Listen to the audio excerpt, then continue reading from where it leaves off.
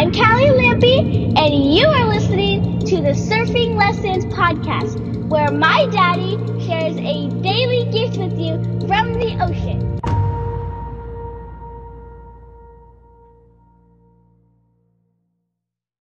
All right, here we go. Welcome to the Surfing Lessons podcast. I am your host, Ryan P. Lampy, and today's surfing lesson is it's so easy to not surf. First off, I want to give myself a shout out. This is episode 176. I just started this podcast like mid-December this past year with a promise first to myself and then to you to bring you a lesson from the ocean or from my surfing game to you every single day. And not just a lesson, but a lesson from my heart that is applied directly into my life, making me the number one case study, often throwing myself under the bus, getting real and raw, giving you all my shit, and real world examples and applications from my life to create value for you. So I'm proud of myself, and I'm also thankful to have you here with me on this journey with me, listening to me, and it's fun. I'm still enjoying it, and the thing is, I can't believe 176. Like, when I started, I had like 1 or 2 or 3 lessons in my mind in the water, and I was like, let's just do this. And I was thinking, just like 20 or 30 lessons in, I'm like, oh man, like I'm probably going to stop at like 90 or 100. I can't even imagine having a lesson every single day. I'm going to run out. And here I am, 176. And that's almost like, what was that, like almost 6 months? And here I go. Like, I don't even see anything slowing down or stopping or anything like that. In fact, I feel like my lessons are getting deeper and longer, and I'm learning and growing a ton, and I hope you are as well. So it is so easy to not surf. Also, I'll add on to that, if you haven't gone to iTunes, left a review, leave a rating, please go do that. It helps me get this out in front of more people. More people can get the value that you're getting from it and change more lives. And hey, surfing doesn't have to be that freaking, man, I don't know what to call it. It's like that lazy douchebag freaking hobby. I get that all the time. Like, I'm a beach bum, or people see me, or they see me at the beach, or not at the beach, but like a picture of me on Facebook at the beach, and they don't read through my stuff. They just think I'm like a surf junkie, a beach bum. And I get it. Like, I know those kind of guys. I totally get it. And at the same time, for me, surfing is not just a passion, definitely not a hobby. It's a passion. But on top of that, to me, it's spiritual. To me, it enhances and expands the rest of my entire life. And that's what I give to you. Surfing is not just a one little game, one little piece of my life that's like all in its own little compartment like it used to be. Now surfing enhances my marriage, it enhances my relationship with God. It fires up my passion, expands my connection in every area of my life. It keeps my body on point. And so I'm privileged. I'm excited to share this with you. So, all right, back onto the lesson. It's so easy to not surf.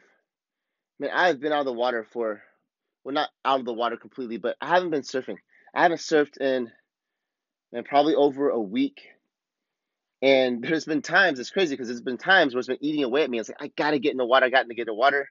And then there'll be some rain or some crap, and the water is nasty.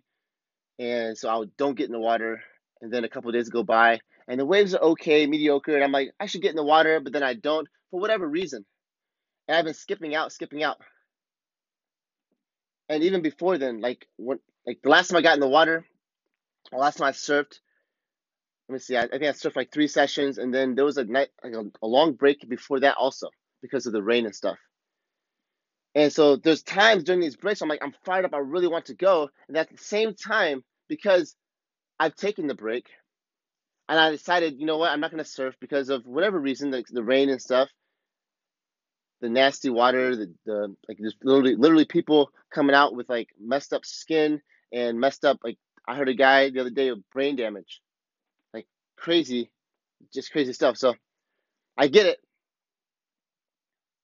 Probably not best to go into the water when there's a downpour here in San Diego, anyways. And the rivers floods and it's just gross. The whole city the ocean is toxic. But at the same time, what happens and what I'm experiencing even right now is that when I'm out of the water for a while, yes, there's a part of me that's hungry and wants to get back in, but there's also another part of me that gets so used to not doing it that it makes it hard for me to get back in the water. Or should I say, it makes it easy for me to not surf. And I have many examples. Like just the past week, I've been looking at the ocean. I look at the waves. And I'm like, it's good. I should surf. It'd be really fun on a longboard. I'm gonna have a good time. And then I look at the rest of my day, and I'm like, well, I gotta get this stuff done. And I become accustomed to not fitting surfing into my schedule. And I've been doing other things instead. Been sprinting, been doing other workouts, and I've been just hammering down on some other stuff in my life. And now I notice a few days gone by, and I'm like, man, you know what? Like, I seriously, I haven't surfed. I feel like I've been on the water for so long. I went to the doctor yesterday, and he's like, is there, he was asking me if I was in the water because he saw like the sand and salt in my hair. And I was just sitting there thinking, like, man, I haven't been in the water in a while, which is pretty crazy. Like, I gotta get back in the water. But it's been so easy for me to not hit that next surf session. In my mind, it's been a while since I've taken the board out from under my house, got it all waxed on, got everything loaded up. I've been out there, like, it seems like a bigger deal than I know it actually is.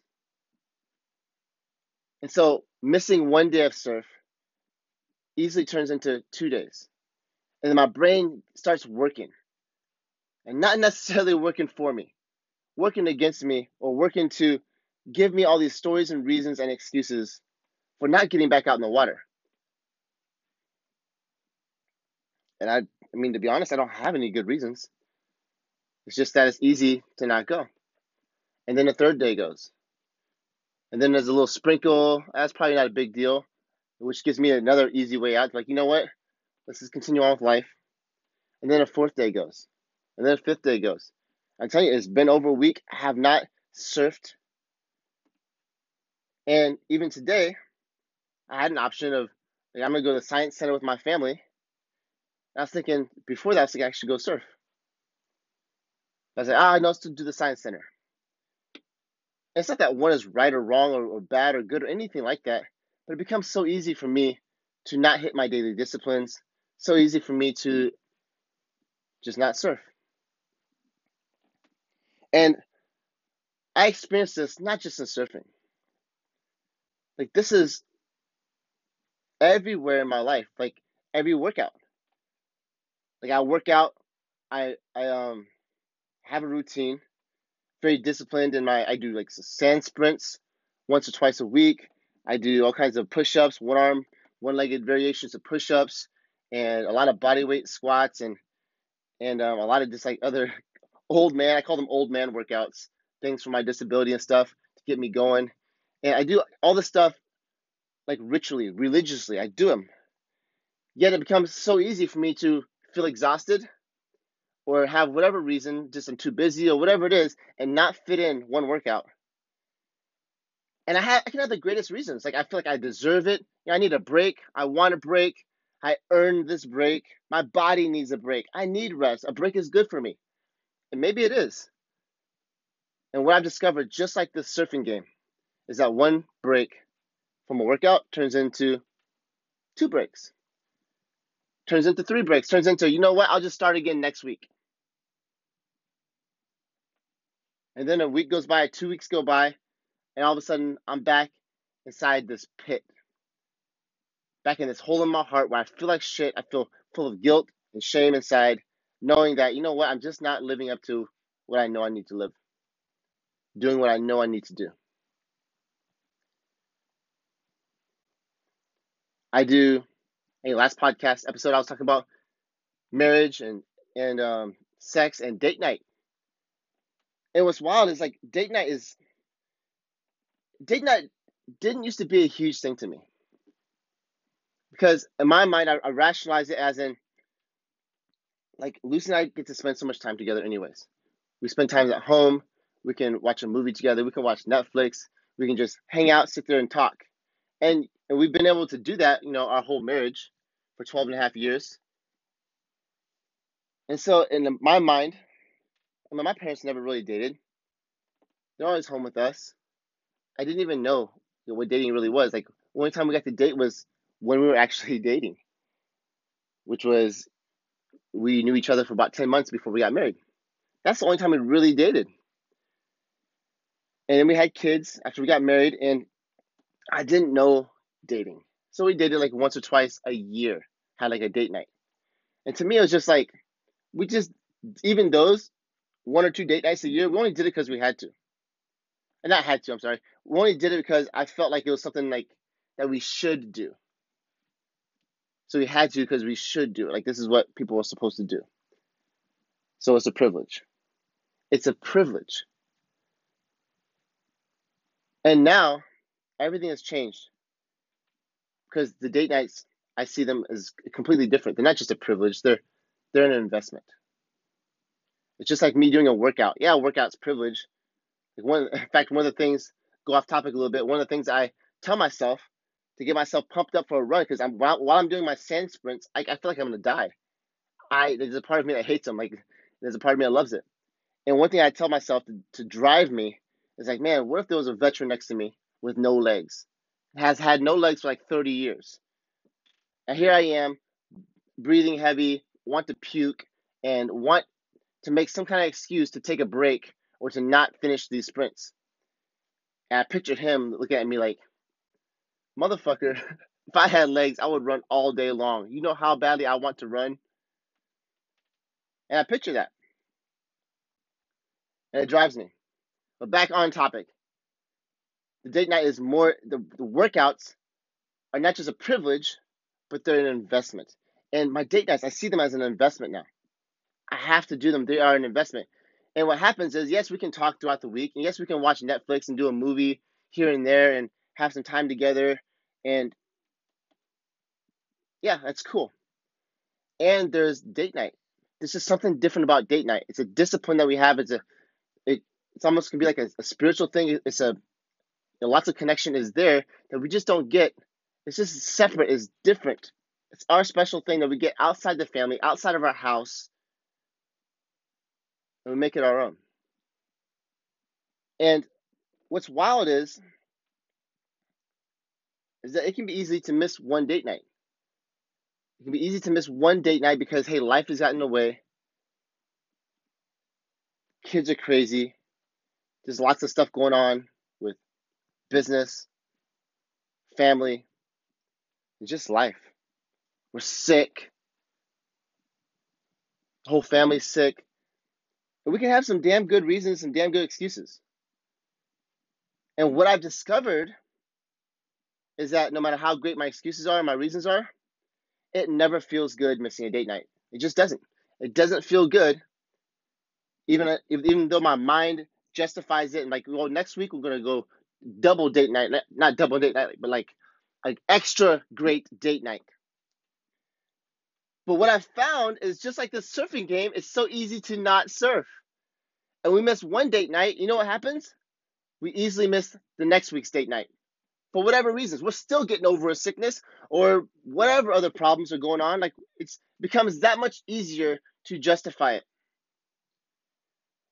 And then we miss the first one, and then we miss the second one, and then before you know it, we miss a third week, and then damn, in a month, we go down this rabbit hole, and we're back to the place we were 6 months ago. It's like, what the hell happened? What the hell happened? What happened to our marriage? Did we just backtrack like crazy? What is going on? All because I decided to take a break. So here's the thing. I'm not telling you not to take a break. Obviously, we got to take some breaks, especially when it comes like for surfing, getting out of the water when it's nasty. at the same time, consider that you don't have to take breaks. I mean, there's disciplines in my day, every single day, physically, emotionally, spiritually, connection with my family, all kinds of stuff that I have in place every single day that literally I have no excuse to take a break from. Like the cost of not doing it, even just one day, is too heavy for me to not do it.